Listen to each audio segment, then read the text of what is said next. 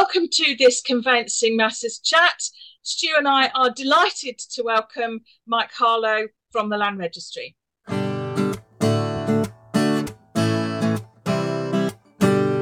Welcome to Conveyancing Matters with Lorraine and Stu. Join us for a chat about all things property. So, welcome to this Conveyancing Matters chat. Stu and I are really pleased to welcome Mike Harlow from the Land Registry. So, Mike, before we jump in, perhaps you would tell our lovely subscribers and viewers just a little bit about yourself and where you fit into the Land Registry structure. Well, firstly, thanks very much for inviting me. I'm always really keen to have a discussion with people who are practitioners and to have that in front of, if that's what you do with podcasting, in front of people who are practitioners day in, day out. We are here to serve the conveyancing sector. That's what we do. I myself am I did some conveyancing about 15 years ago or so. It was mostly commercial property, but did get involved in some residential property, particularly in relation to enfranchisement, actually. That was some time ago, though, and life and the law has moved on since. So I don't pretend to really understand what it's like day to day, and that's why it's really good to be talking to you. And I do spend a lot of time in my day job, spending time listening and talking to customers about that, because that's my role. I'm Deputy Chief Executive of Land Registry, and I'm Director of Customer and Strategy. So my role is to really understand what customers need from us, ultimate customers, so the owners of properties, the businesses that own properties, and the individuals that own properties, as well as obviously the conveyancers and all the other professionals that are there to facilitate the buying and selling. Brilliant. We really appreciate you coming on, Mike, and hopefully our viewers will get a real insight as to the sort of workings at the Land Registry at the moment. Initially, we thought we'd bring up an article that you wrote on one of your blogs at the start of January, as within the sort of conveyancing media, it received a bit of a backlash. So I think it may have been taken by the industry as a bit critical of conveyancers. So we just wanted to sort of quiz you a bit on this as to maybe the purpose of the blog and what you hope to gain from it. Yeah, I mean, just to jump in there, Stu, just for clarity, we talked about it, didn't we, on Conveyancing Matters a few weeks ago, and sure, Mike, I'm sure you're acutely aware it was the blog about Land Registry requisitions, but entitled "Avoiding the Simple Errors That Cause Delays," and as Stu said, it prompted quite a lot of comment, but mostly negative, which led us to chat about it.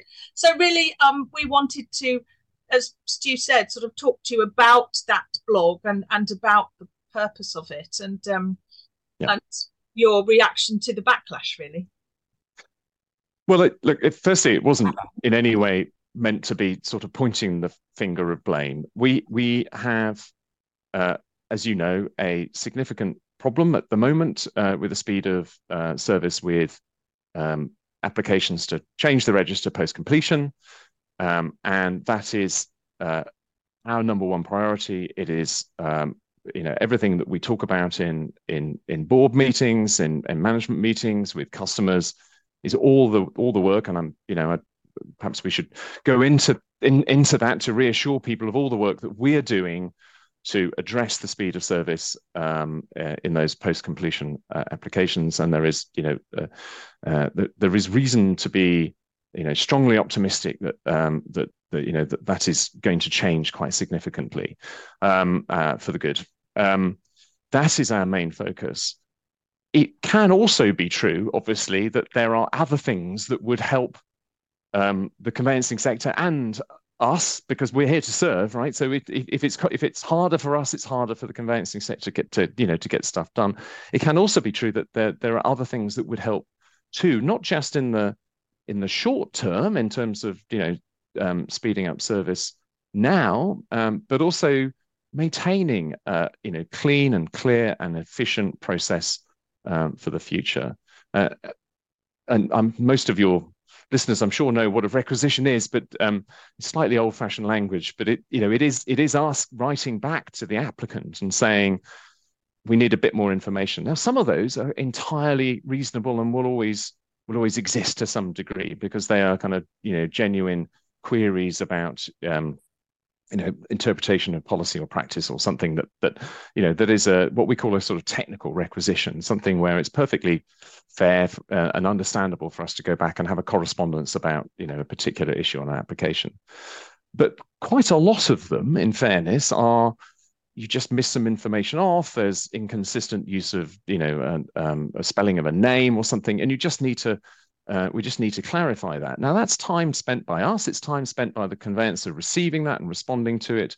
It was just a way of sort of putting the issue out there that we could all help ourselves by tightening up on these sort of points in applications, because they just add to the to the effort that everyone has to put in.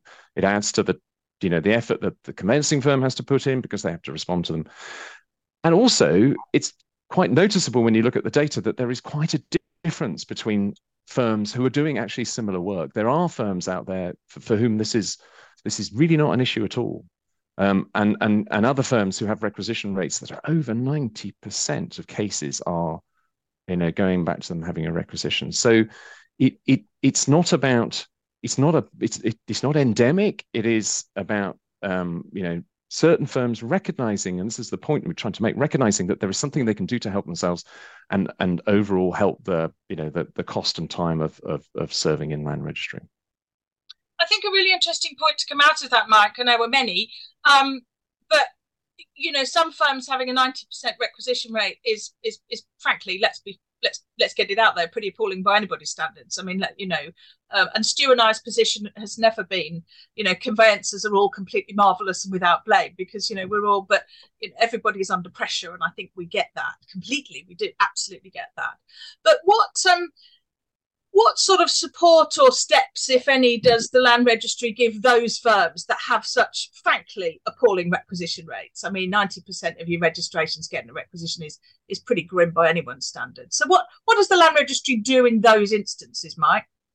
Well, we've been doing a lot for a number of years. I mean, the first thing that would be great, obviously, is if we found a systematic way of eliminating these points so that it couldn't happen, and you can do that to an extent. So I think you mentioned it on your previous podcast that we have a new application process, a new system, a new way of applying, and if you don't apply direct through our portal but use one of the platform providers, we've added functionality that they can use too, that enables you to make sure that you can't get the wrong title number. If you're getting the proprietor's name, typing the proprietor's name, which doesn't match against the register, computer says no. And that everyone knows those forms these days that basically don't allow you to put in a postcode that doesn't exist, etc. So there's all that sort of checking functionality, data validation functionality that we can add in, which just stops those things happening, because to be honest, they're always going to happen, aren't they? I used to sign off an application to Land Registry. It was in my signing book, and I would check it, but I was still capable of misreading something or missing a spelling mistake or something like that. So in so far as we can get the computers to kind of iron that out, then great. But we can only get the computers to iron out things that computers can check, right? So there's still going to be information that comes in on the application form that we're relying on the conveyancer to get right. And the work that we've been doing over a number of years is, there's tons of training that we do. There's plenty of online materials and seminars that we give online, etc. And we also have with those who we account manage, which is the top 500 firms by volume. We have worked with them direct. We talk to them personally, give them sort of workbooks, examples of ways in which they can improve, and to give that direct feedback that enables them to find ways of systematically improving the way that they're processing. That's really interesting, Mike, because funny enough, we at the practice here felt that we were receiving far too many requisitions, and it was something we looked to tackle. And I was really interested that you'd worked with a law firm in your blog, and they'd looked to reduce the volume of requisitions they were receiving. And one thing that I tried to do was actually contact the land registry and say, you know, would there be the chance of, for example, having an account manager, if that's the right term to use, somebody that we could actually contact and discuss these things with? Because although we receive our kind of stats, if you like, from the land registry, I'm not sure if they're prepared in a way that is suitable for me to pass maybe to some of our staff. And therefore, we're kind of, I suppose, acting as that account manager, that in between, trying to interpret them and say, you know, where's this going wrong? But I know with most other entities that we deal with within the legal or conveyancing process, we have an account manager and we try and work with that person to identify what's happening. Because I think, particularly as the manager of a law firm, it's so easy to sit here and say, you must do this, you must do this, you must do this. But of course, whether that translates to the actual, you know, to the floor, so to speak, and the people that are making those applications, it's always difficult to enforce it.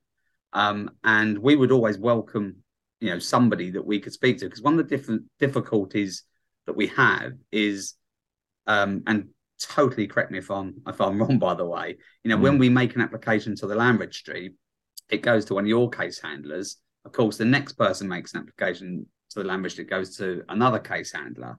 We can get a completely different answer from the two case handlers. An example might be there's a restriction on the title and we've got consent, but the certificate, if you like, has an electronic signature. Well, within the last week, we've had one accepted, one not. And sometimes it's clarification on the minimal bits of detail that we would be really interested in, you know, so that we're saying to the guys, look, the land registry will not accept an electronic signature on a certificate to get around a restriction, or they will. And it's kind of those questions that we don't often know. Yeah.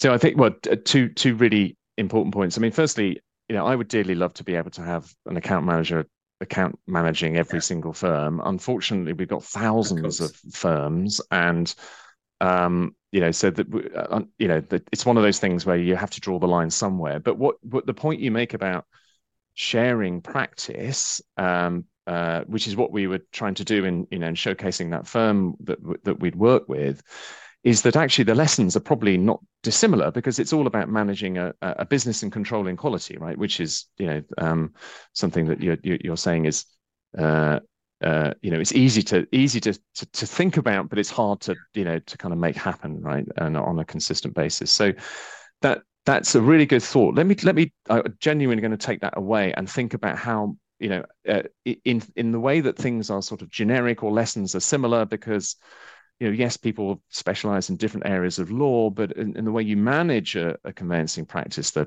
you know, there are similarities. Let's, you know, there's probably more we can do there to share that best practice, and get people to think of practical ways in which they could, you know, improve that.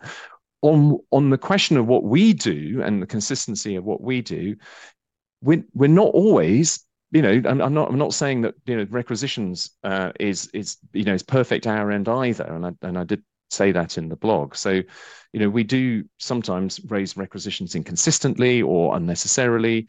You know, we have a land registry academy. I'd quite like to get on to talking about our training regime these days, because I know, Lorraine, you had a vested interest in the way we used to do it in the past, and there was a period when that kind of paused, to be honest. But it's very much you know, to the fore in our strategy and approach, has been for the last few years, and you know, the Land Registry Academy is the sort of embodiment of that. Talk more about that, but you know, that's done a huge amount of training of new people coming into the organization and people progressing, you know, from the simpler work to the more complex work. Obviously, at times you're going to get people who are, you know, interpret things in different ways, because that's the difficulty with land registration. It's difficulty with conveyancing, is, you know, you are dealing with a set of rules matched up against a set of complex, you know, life circumstances. Life is really messy, isn't it? The way people own property is messy. The way people set up their legal ownership is messy. And all of life's complication then has to be fed through this sausage machine of, you know, of conveyancing and land registration.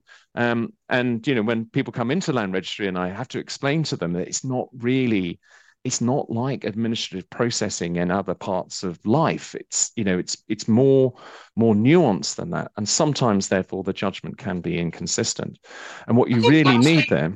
Sorry, Mike. I just one thing. Sorry to cut across you there, but yeah, I think you've just embodied in those few sentences what I actually feel most generally, though, about the conveyancing process, and I'll you know, generally in the way that conveyancing practice now happens. And I'm probably going to show I'm definitely going to show my age, and I'm definitely going to show my prejudices probably.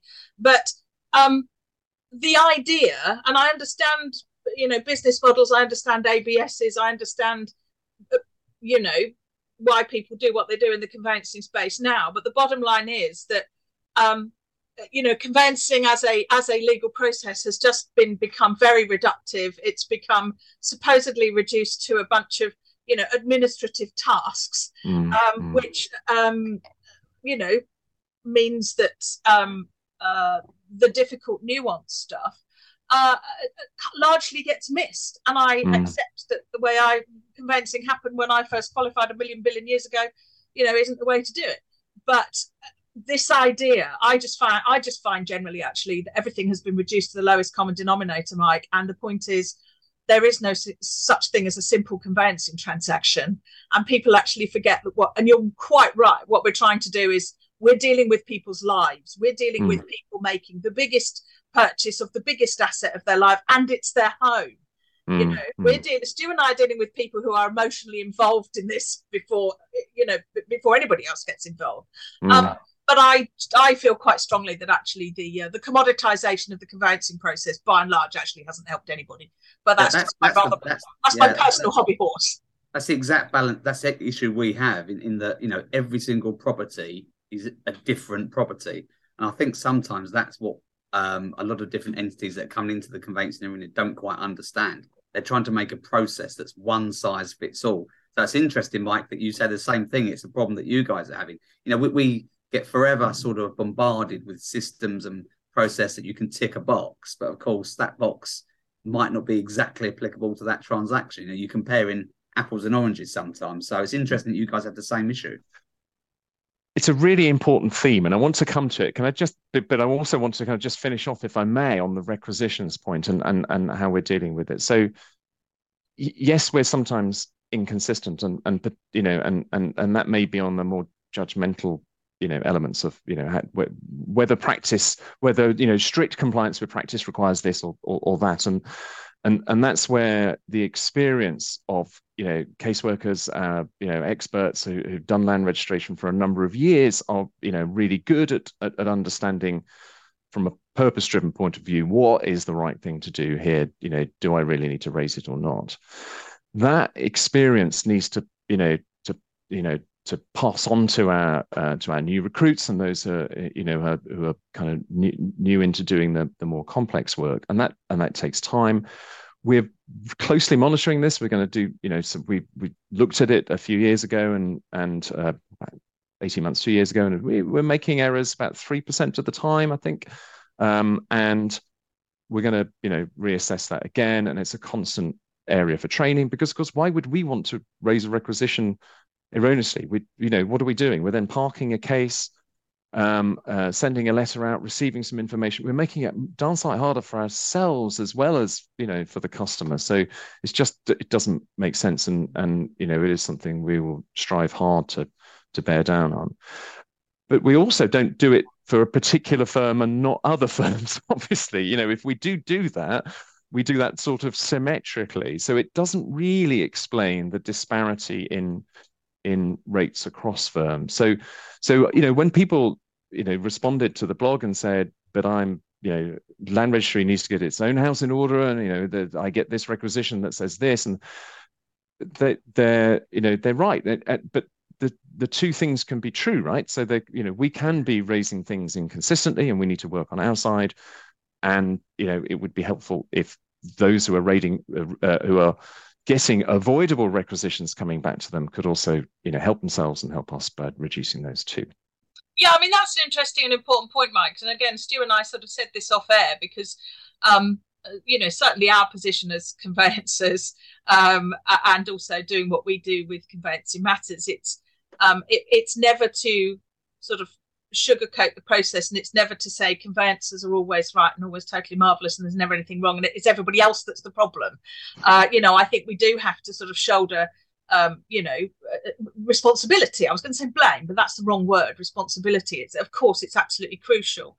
But before we kind of move on to other points, Mike, I mean, there are just a couple of things, and I did have the sort of direct question really that I wanted to ask you, and I know the answer to this really, but as I say, there was, in property terms, such a backlash to your blog.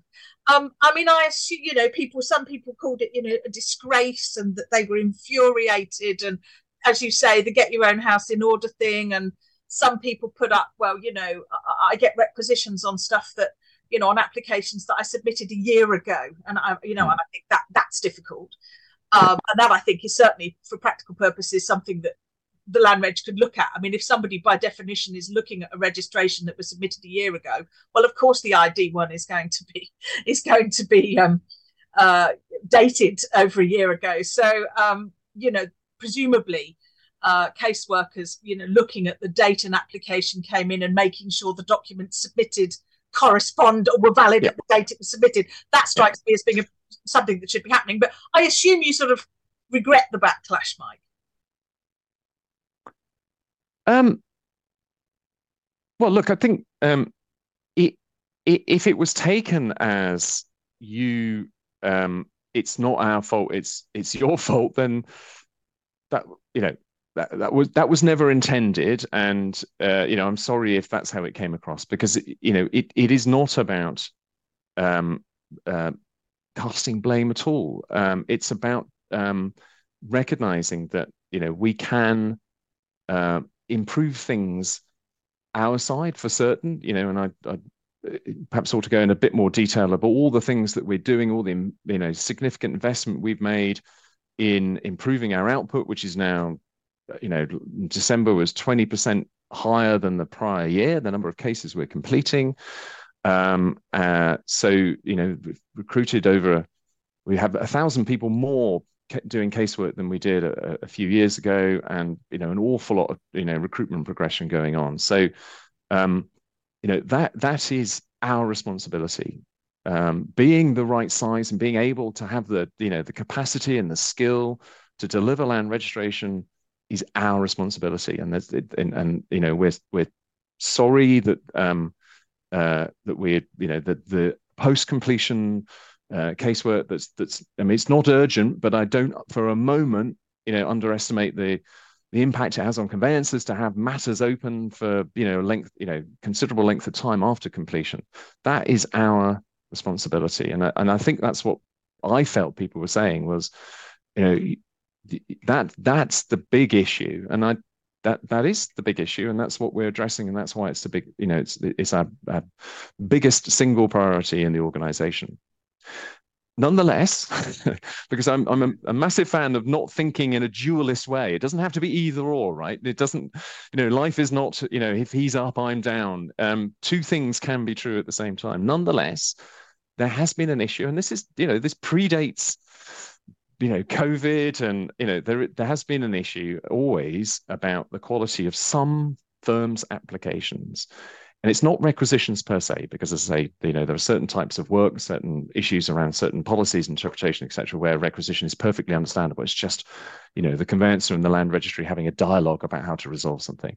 But some of the time where we're engaged, and therefore the firm itself is engaged in work that could be avoided if there was a bit more, attention paid to the application in the first place. I think I've got 2 points to that statement as well. With regards to what you're saying about taking responsibility in terms of the delays, that's something, for us to be honest, I wouldn't say I see necessarily on a day-to-day basis in the office. And what I mean by that is maybe via our clients. Because what does seem to happen, and we notice here, and it it may just be a coincidence, of course, and it may be our clients that are not 100% telling the truth in terms of the conversation they may have had from the land registry. But it does seem that when our clients call in the land registry, which invariably happens because they can't always comprehend the fact that there is a delay. And also, I think with the rates changing so much, of course, it's massively sped up the issue of client circumstances. So we do find that a lot of clients aren't necessarily, shall we say, bluntly told of the issues that the land registry have, and it may be, I hate to say, but maybe a slightly sugar coated, so that it is batted back to the conveyancers. That would be more of a general sort of thought that I would get in terms of the clients and what maybe the clients. So I don't know whether there's a difference, if a lawyer rings up and if a client rings up generally, they're different people, or is it the same case handler that might speak to everybody? No, it's the same telephone line goes through to the same support center, and the people on that are on the end of the phone are caseworkers. They're casework trained. Then they're not people who only deal with telephone calls. They do casework as well. So they really do know what the lived experience of dealing with land registration and the lived experience of our service times today. I mean, we're very open about our service times. We update them monthly. You can see them on .gov.uk. And one of the things I think it's really important perhaps to talk about here is what does it mean for there to be a delay for the ultimate owner, because the ultimate owner or lender is not in an insecure position, and it shouldn't be, and this is the absolute first order priority, is it shouldn't get in the way of their lives if we can at all avoid it. And that's why obviously the expedite service is so important. We do 95% of expedites within 10 working days, 2 weeks. So and that has been the case throughout. So if any of the clients are your clients are phoning us up, and it's because they have a life event to deal with, they need to get a remortgage done or sell or something. I think the problem, Mike, might be that actually it's not always that client. Us trying to manage a client's expectations is a never-ending battle. Yeah. And sometimes, and you're 100% right with what you say, and we always try and educate the client. This does not mean you don't own your property, but of course. They may not see it that way. Yeah. But they don't always see that. People always refer to title deeds. Where's my title deeds? Yes. And it's a constant education process. But of course, there's always someone down the pub that's got title deeds that tells them something else. And of course, that person's always far more experienced and knowledgeable than you and I ever would be. But it's those kind of experiences, isn't it? And sometimes the clients have such concern. And I think it's actually the clients that maybe don't necessarily have a time frame that they need to adhere to, that possibly the ones that are left. It's those conversations, I think, that are being had that are the difficulty. Yeah. Well, I think also, though, Mike, if you think about it as well, a lot delays do obviously impact on the life events in terms of, if it's taking such a long time, for example, to get a new build, plot registered. Well, it is conceivable that a client wants to do sort of something else with that property, within the time frame that it's taken to get registered. And of course, and I know, and this is where a different part of the conveyancing process comes into the frame. But of course, if the land registry then raises an issue regarding, for example, a plan that hasn't got estate plan approval, then that's just going to add another enormous great sort of issue into that particular pot and that particular transaction, because of course then there's going to be dialogue with the developer that the developer then doesn't want to have because they're on, they've moved on to phase 3. That isn't a land registry issue per se. I completely accept that, but it's just a. It's a complication, right? So you're saying, sorry, Mike, I'm just going to pick up on one point because I'm interested in it, because dealing with a high percentage of the expedite applications quickly, which is important right now, but it does strike me slightly as, and that's an awful thing to say, but it almost slightly strikes me as sort of robbing Peter to pay Paul, because there's the sort of seemingly with your own published data, and of course you have to publish it, that's understood. So you've got the sort of bigger chunk of backlogs, and then presumably some resources taken from dealing with those to deal with the expedites, and that's what I mean about the robbing Peter to pay Paul. So it's still not right, is it? No, I mean prioritizing, those registrations where, without it you can't remortgage or sell or whatever or lease or whatever, is obviously right. But as Stu says, it leaves people who would just like to close it out and be, clean and clear that they own something, whether they get deeds or not. Then that it doesn't satisfy them. And if we were to prioritize those, you'd end up prioritizing everything, which brings you back to square one again. So it is a system that works. The ones where it can still be a little bit problematic, those 5% that we don't get done in 10 days, can be because of those complications, as you say, Lorraine, where there's perhaps more than one application involved, because you can get a chain of applications where there is a sort of chain of, restrictive covenants or etc. that have to be figured through. So, anything people can do to anticipate where, it may be not, even if you were to expedite it, it may not be the most straightforward expedite. That's worth thinking about in advance, and getting in early with an expedite request. So we found it very, very helpful here, because what it's also done is it's actually flushed out people that are serious. So where we've asked them to produce X, Y, Z as documentation, right, the documentation to sort of evidence the fact that it needs to be expedited. We found that a certain percentage, actually maybe told a porcupine they're not actually selling or doing what they're doing. So we've actually found that a massive benefit. I've just got one other point to make, sort of, Mike, just come back to what you were originally saying, and perhaps maybe to the defence of the land registry, and Lorraine, maybe you can put some input on this one.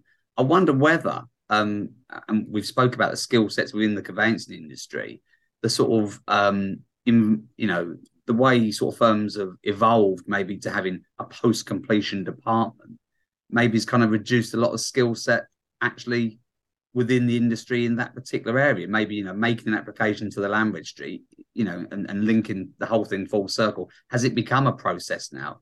Are we maybe needing to take a bigger look at ourselves as conveyancers?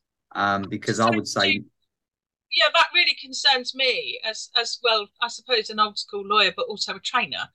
The silo effect of everybody doing their bit of the process, clearly from an administrative and a functionality point of view, has a lot of sort of organisational benefits. But what I find on training courses is that it's very difficult, because people in those roles, they don't know what became before their bit, and they don't know what came after their bit. And particularly with something controversial, Mike, that's going to cause problems, and Stu's alluded to it as well. Say, for example, the running saw that is leasehold restrictions, for example. Mm-hmm. And if you don't have somebody who's acting on the purchase, who knows enough and understands enough about the difference between a certificate and a consent, for example, they just see a restriction as a bit of post-completion admin. And of course, the point is, and I think that's definitely something that's being lost in the conveyancing industry. That's definitely not the language or far from it. The whole point is that actually you shouldn't really be exchanging until you can be as absolutely sure as you can be that you can get that restriction complied with, because otherwise we can't do the one thing that we're being paid to do, which is to deal with the transfer of the title. Fencer certificates, building regs, boilers, all of that is incidental in my view to the title, and therefore that then is getting passed to post-completion teams who may have some very good, very adept, very skilled people in those departments, but the damage has already been done. Lorraine, it goes back to your really kind of fundamental point about, can you commoditize conveyancing? And I'm sure, like me, you've had people who've said, but it's really easy, isn't it? I mean, I should be able to do it myself. Yeah, that's the best one. And you think, well, look, I can sort of understand why you might think that, because in a way there are parts of it that are formulaic, but you shouldn't mistake the formulaic bits for the expert judgmental bits. And particularly when it comes to the fact that you're dealing with people and their needs, and matching those against what the property is and what the deal is. And I always kind of bang on about, you need to know four things. You need to know what you're buying, who you're dealing with, what the terms of the deal are and what the progress on it are. That's if you know those things, and everyone knows those things, because it is a consensual process, right? If all the parties, the lenders, the seller, the buyer, and the professionals in between all can see all that, then things flow much more easily, because they can then zero in on what matters to them and advise on those bits. A lot of what we do in kind of conveyancing process and in land registration processes, actually, when you distill it down, is formulaic, but it's not entirely formulaic. And what we as a land registry want to do with our land registration processes is, and we have been working on this for some time now, is to isolate those formulaic parts and say, actually, a computer can do that. And a computer can do that better because it's really consistent and it's relentless and it works through the night. And this is where we have a problem today and we are fixing it today, but we also do not want to have this problem in the future. And if you look back at the history of land registry, whenever there has been a housing market that has blossomed and bloomed, like in the late 80s, early 90s, you end up with, there was a backlog, a very significant backlog in land registry at that time. What saved it was then a significant lull in activity. Yeah, that was when I was made redundant. But that's not a strategy, right? To hope that after every housing market boom there will be a lull in activity is not a strategy. Catch up. Well, but land registry is it's slightly different from a conveyancing firm, because at a conveyancing firm, I guess you could turn. I mean, it's difficult. I remember not wanting to ever turn work away, even though I was extremely busy. But you could turn. We can't turn work away. So when we can't manage that demand in that way. So what do? Do you make yourself big enough for the highest peak ever, but then have a lot of people perhaps not doing much for maybe years? Or do you have a way of making yourself resilient to that? And that's where automatic processing of those things that are formulaic, be they part of a case or in simple cases, the whole of a case, that's the investment we've been making. It's taken a lot to get the data in the right place and the processes in the right place. And some of the things like digital applications that we've introduced bring benefit immediately, which is great in terms of being able to reduce requisitions. We've had a 40% drop in requisition points on name, for example, since people have applied that way. But they're also the foundation stones of taking out the formulaic parts of that process. But that does not trespass into those areas of casework judgment and fuzzy logic, where I know ChatGPT and all this AI that goes on in West Coast of America is all really exciting, and I'm a technophile, so I love all that stuff, but it's nowhere near being applicable to this part of the that part of the process where you match up all those infinite permutations of what life throws at property purchases against quite an increasingly complex legal framework and policy and practice that goes with it, because that is something that has changed in the 15 years since I was in private practice, right? It has got harder to do the job because there are more requirements on land registration and on conveyancers and other professionals, but no doubt. Mike, can I ask you, this is probably a really naive question, but I'm going to ask it because I've seen it on, blogs and comments, for example. Yep. So, and this direct issue around, the land registry finding the resource to kind of, hit the peaks and troughs and try to, everybody I think understands you can't have, a staff of 8,000 people, for example, and 2,000 of them standing around for 6 years at a time. But something a couple of people stuck up on some of the blogs, Mike, is, and particularly given the last 2 or 3 years have been so grim for conveyancers, a lot of experienced conveyancers are leaving practice, either retirement, whatever, deciding to go and do something else. But there's probably quite a strata of very experienced property lawyers out there who, for example, and this is what I don't quite understand, could, for example, in my tiny head, be brought in to just do, for example, unregistered title checking, which would get your first registrations down from 307 days to something a bit more manageable. And all they could do, they might love to just sit and investigate title every day. Now, I know there's a whole kind of package around that, but would that not be a way of dealing with some of the issue and using, technical resource out there, take people on a consultancy basis? What I saw a couple of people post that sort of said, oh, well, I offered and was told no. Well, fair enough. But what's the reasoning behind that, Mike? I saw that post too, but I don't know who that person spoke to and how what sort of response they got. So look, it effectively happens. I mean, we have a considerable cohort of lawyers. Quite a few of them join us in a later part of their career.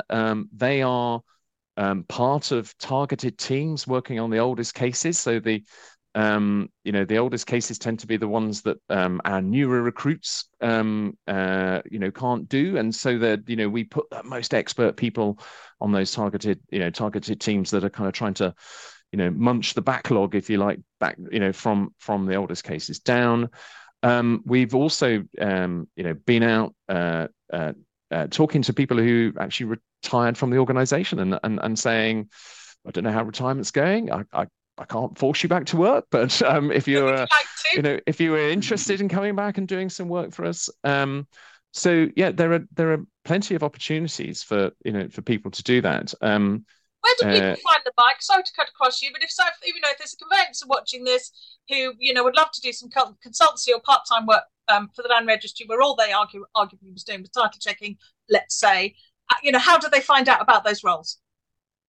Well, we are always advertising. If you're on LinkedIn, there's good, with the recruitment adverts go out that way. The consultancy model is an interesting one. It feels slightly different from kind of being employed. And I go away and have a think about that. But we're very mindful that there may be a quieter period for conveyancers coming up, and it may be that there's a pull on that resource that we could usefully do. But we are let's be clear, we're not holding back on the number of people we are recruiting. There isn't a ceiling on the number of people we're recruiting and training because we can't pull on these people, those experienced people. We're doing all that we possibly can. It takes a while to get people into the organization.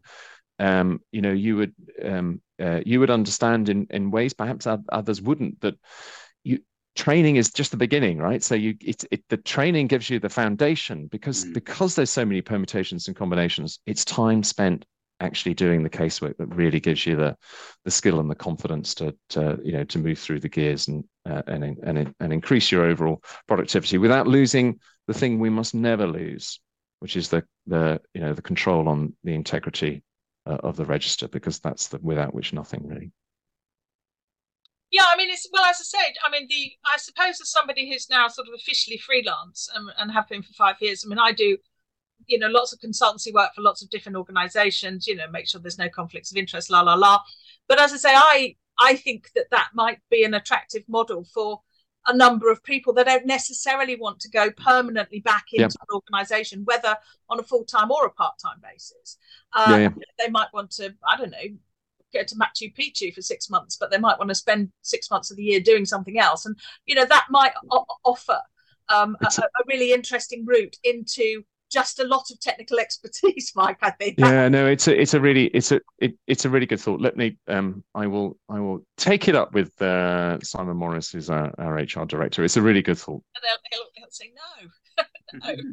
no, but no. Look, at any which way, to be honest. But whatever it takes, and as you know, land registration is not the same as conveyancing, because there's a, there, as well, there's a sort of set of rules that conveyancers worry about, the rules that get them over the line for completion, right? But then there's the set of rules about how you register, which is it feels like conveyancers should know, and that, but actually when you get into it, you sit this side of it and you think, oh goodness, there's more to it than meets the eye.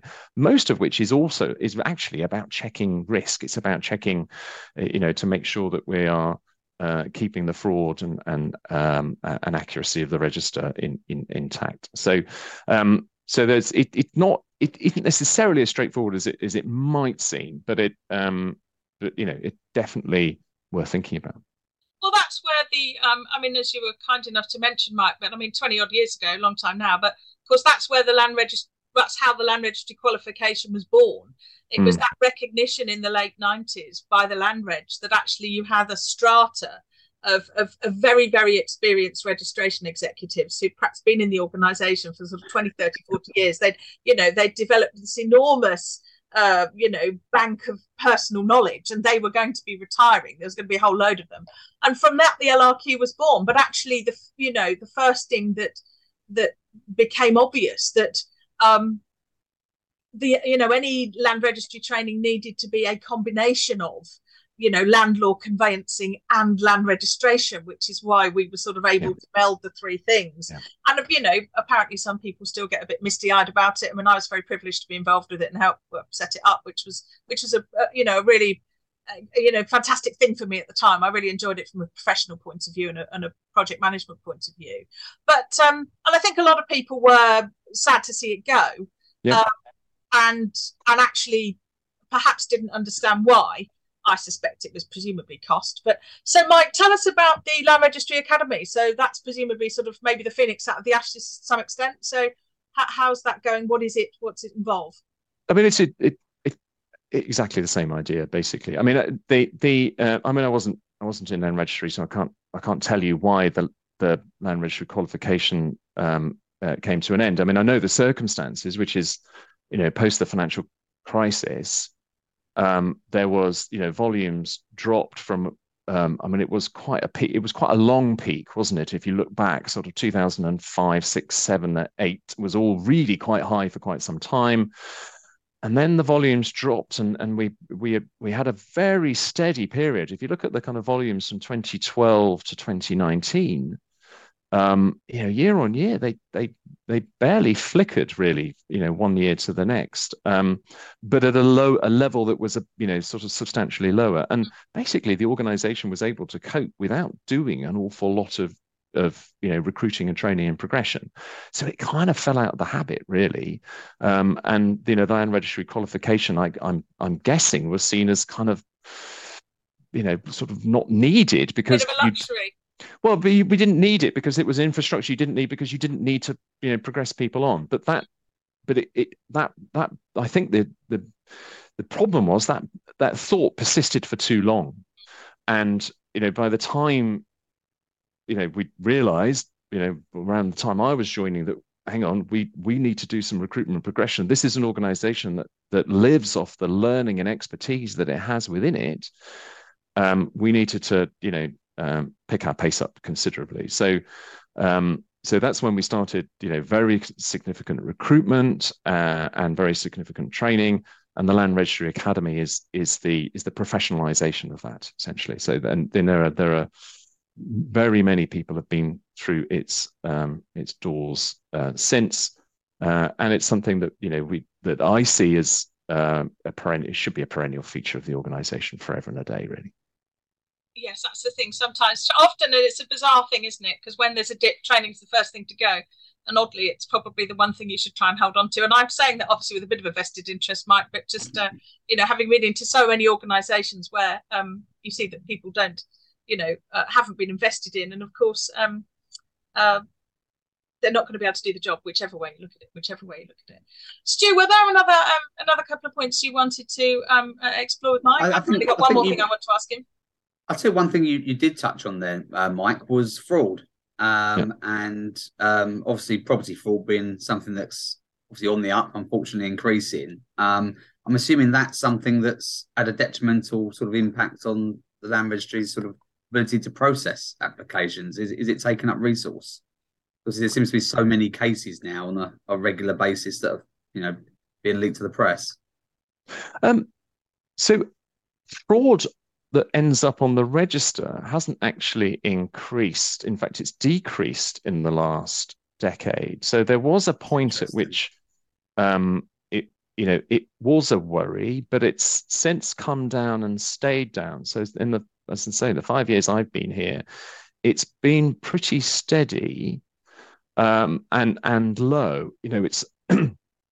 It's I think we pay out something in the region of 3-4 million a year against a total value on the register of 8 trillion. So it's a very, very small percentage.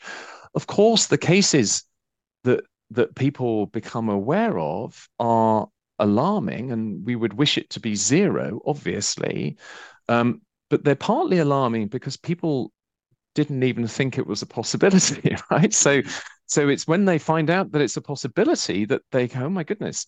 But it's because the fact that they're surprised about it means it doesn't happen very often. So and we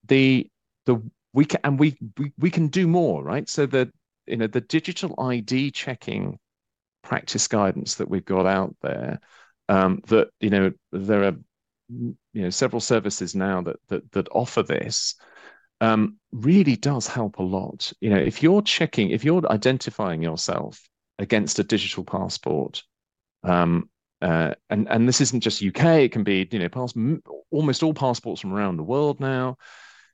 Think about it. You're practically eliminating the possibility of intra-family fraud, which is one of the most common frauds attempted frauds and frauds by type. Because I may be able to access my family's documents, their correspondence, but I can't pass off as them. I don't look like my wife, which is to her credit, obviously. But there is a lot that we can do there, and there's more that we want to do. So it always dominates our thoughts in terms of how we continue to manage the risk, and you've always got to be on your toes about it because there's the threat can change. It's hubris to think as you move to new ways of working, you aren't potentially introducing new opportunities. So absolutely, the heartbeat of our talk about risk management, but not it's not taking us away from our day job. So, Mike, just one thing I do want to ask you on this, because I am very conscious of the time. I do have one more question I want to ask you, but and this isn't a discussion about fraud. You very kindly came on to talk about requisitions, which I think you've dealt with very, very clearly. Thank you. But something I think is probably a failing on my part is just an understanding about, in general terms, about sort of liability for fraud in relation to the safe harbour scheme and the digital identity processes that the land registry is prepared to accept, because I still think there is a sort of reluctance by some conveyancers to be persuaded by the digital argument, if you like, and I think they just see the possibility of fraud happening in a different way, hacking, for want of a better phrase, and I'm just showing my complete ignorance there. But where would liability lie in the event of that, fraud happening that way? What can you tell conveyancers about that?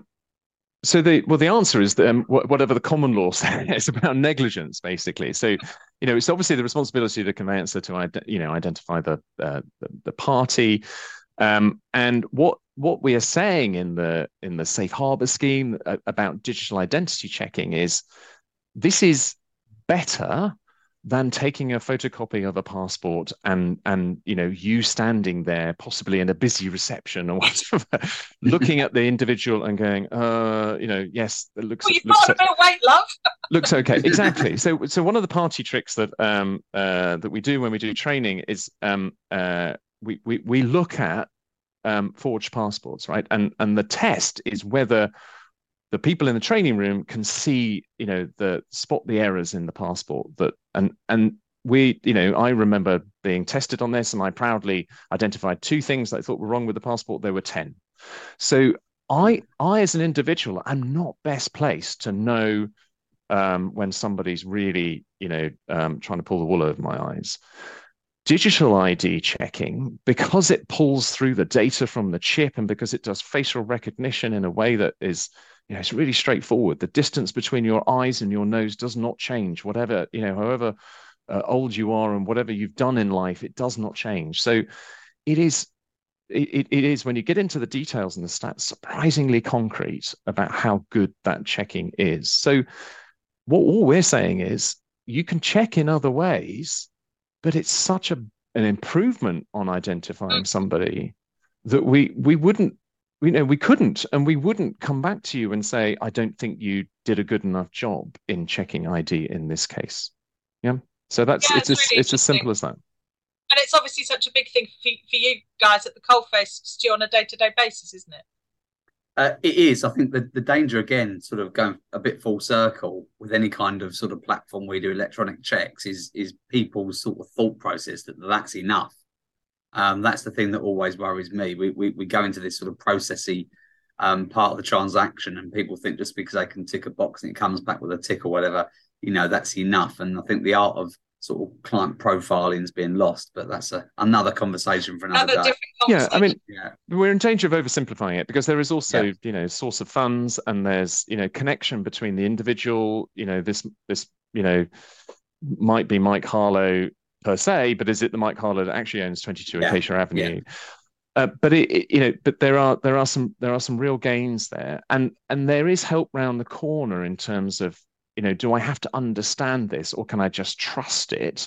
The Department for Culture, Media and Sport have an identity trust framework that is going to essentially create a kite marking scheme for those who do this sort of work, so that you can trust and the consumer can trust that when they sign up with whatever provider and get their identity proven, that it all works to a certain standard, that the consumer's personal data is being protected, etc. So there will be, I think, significant strides in this area, and it will become easier as a conveyancer to know what you're buying and know that it meets your needs, it meets regulatory needs, etc.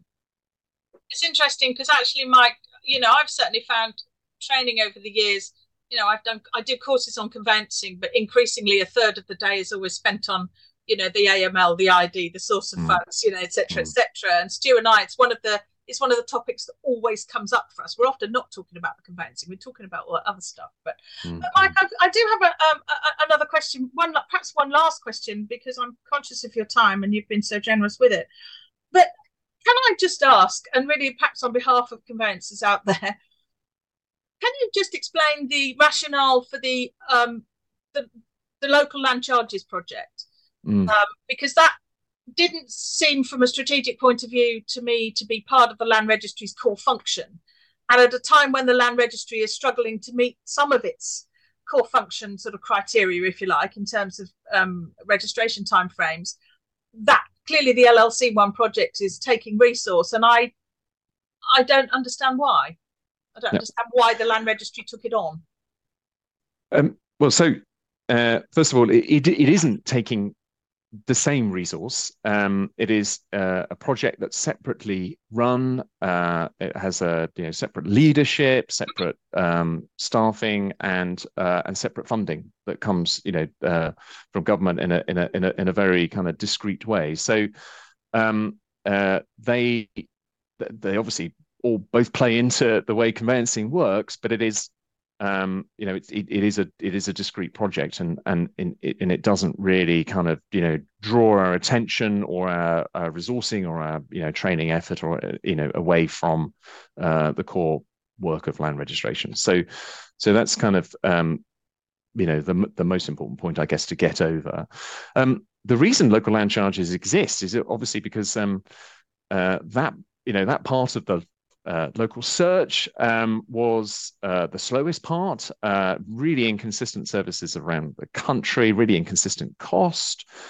And it's not the only piece of conveyancing search information that would be better if it was digital and immediately available, but it is it's a key part of it. And the investment that's going into that is making a real difference. We now have 57 local authorities whose local land charges you can view in an instant. And the idea of upfront information, which I'm personally massively in favour of, and Land Registry wants to do whatever it can to support, I think will make a really significant difference to the way people are able to do their jobs in conveyancing, the clarity that people have about what they're buying before they even make an offer potentially.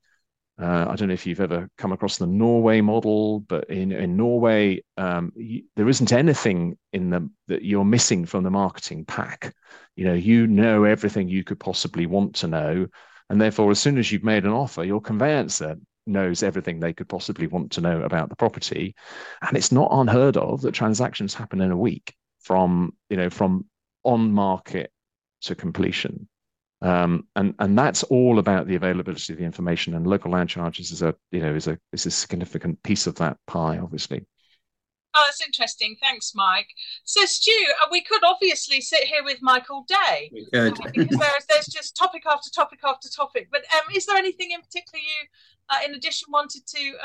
No, I think we've covered. Yeah, I think we've covered the important points. And I think for myself, and particularly, relating to the staff in the office, I think this chat's been really helpful. And I'd really encourage everybody to watch this because, I've listened to you speak many times, Mike, at various conferences, and you always come across so well. But, whether that's, some of the people in post-completion departments get to hear that, I don't know. So I think actually putting the message out there that, the Land Registry is doing all it can do and is aware of the problems. I think, we will understand and appreciate that to a degree. But I think getting that message out there to the coal-face conveyancers and people in the post-completion departments that maybe don't have the opportunity to attend various conferences and seminars is really important. Well, I hope I've done enough to get myself an invite back at some point. I mean, I don't suppose people would want to endlessly hear about land registration because it's only a part of what is a fascinating and complex job that conveyancers have. But I'm more than delighted to come back and chat about other issues at any other time. Oh, well, Mike, it's just been, lovely to have you. And it's, we are very grateful for you taking the time because I know you must be one of the busiest people in the organisation. So thank you very, very much for joining us. I have to say we will be inviting you back invariably. And we'll come up with some different topics. But in terms of, telling us about your thoughts around requisitions and how firms and the Land Reg can perhaps work better together, I think is a really important message. So thanks ever so much for joining us, Mike. We're really, really grateful. Thank you. Thank you. Take care.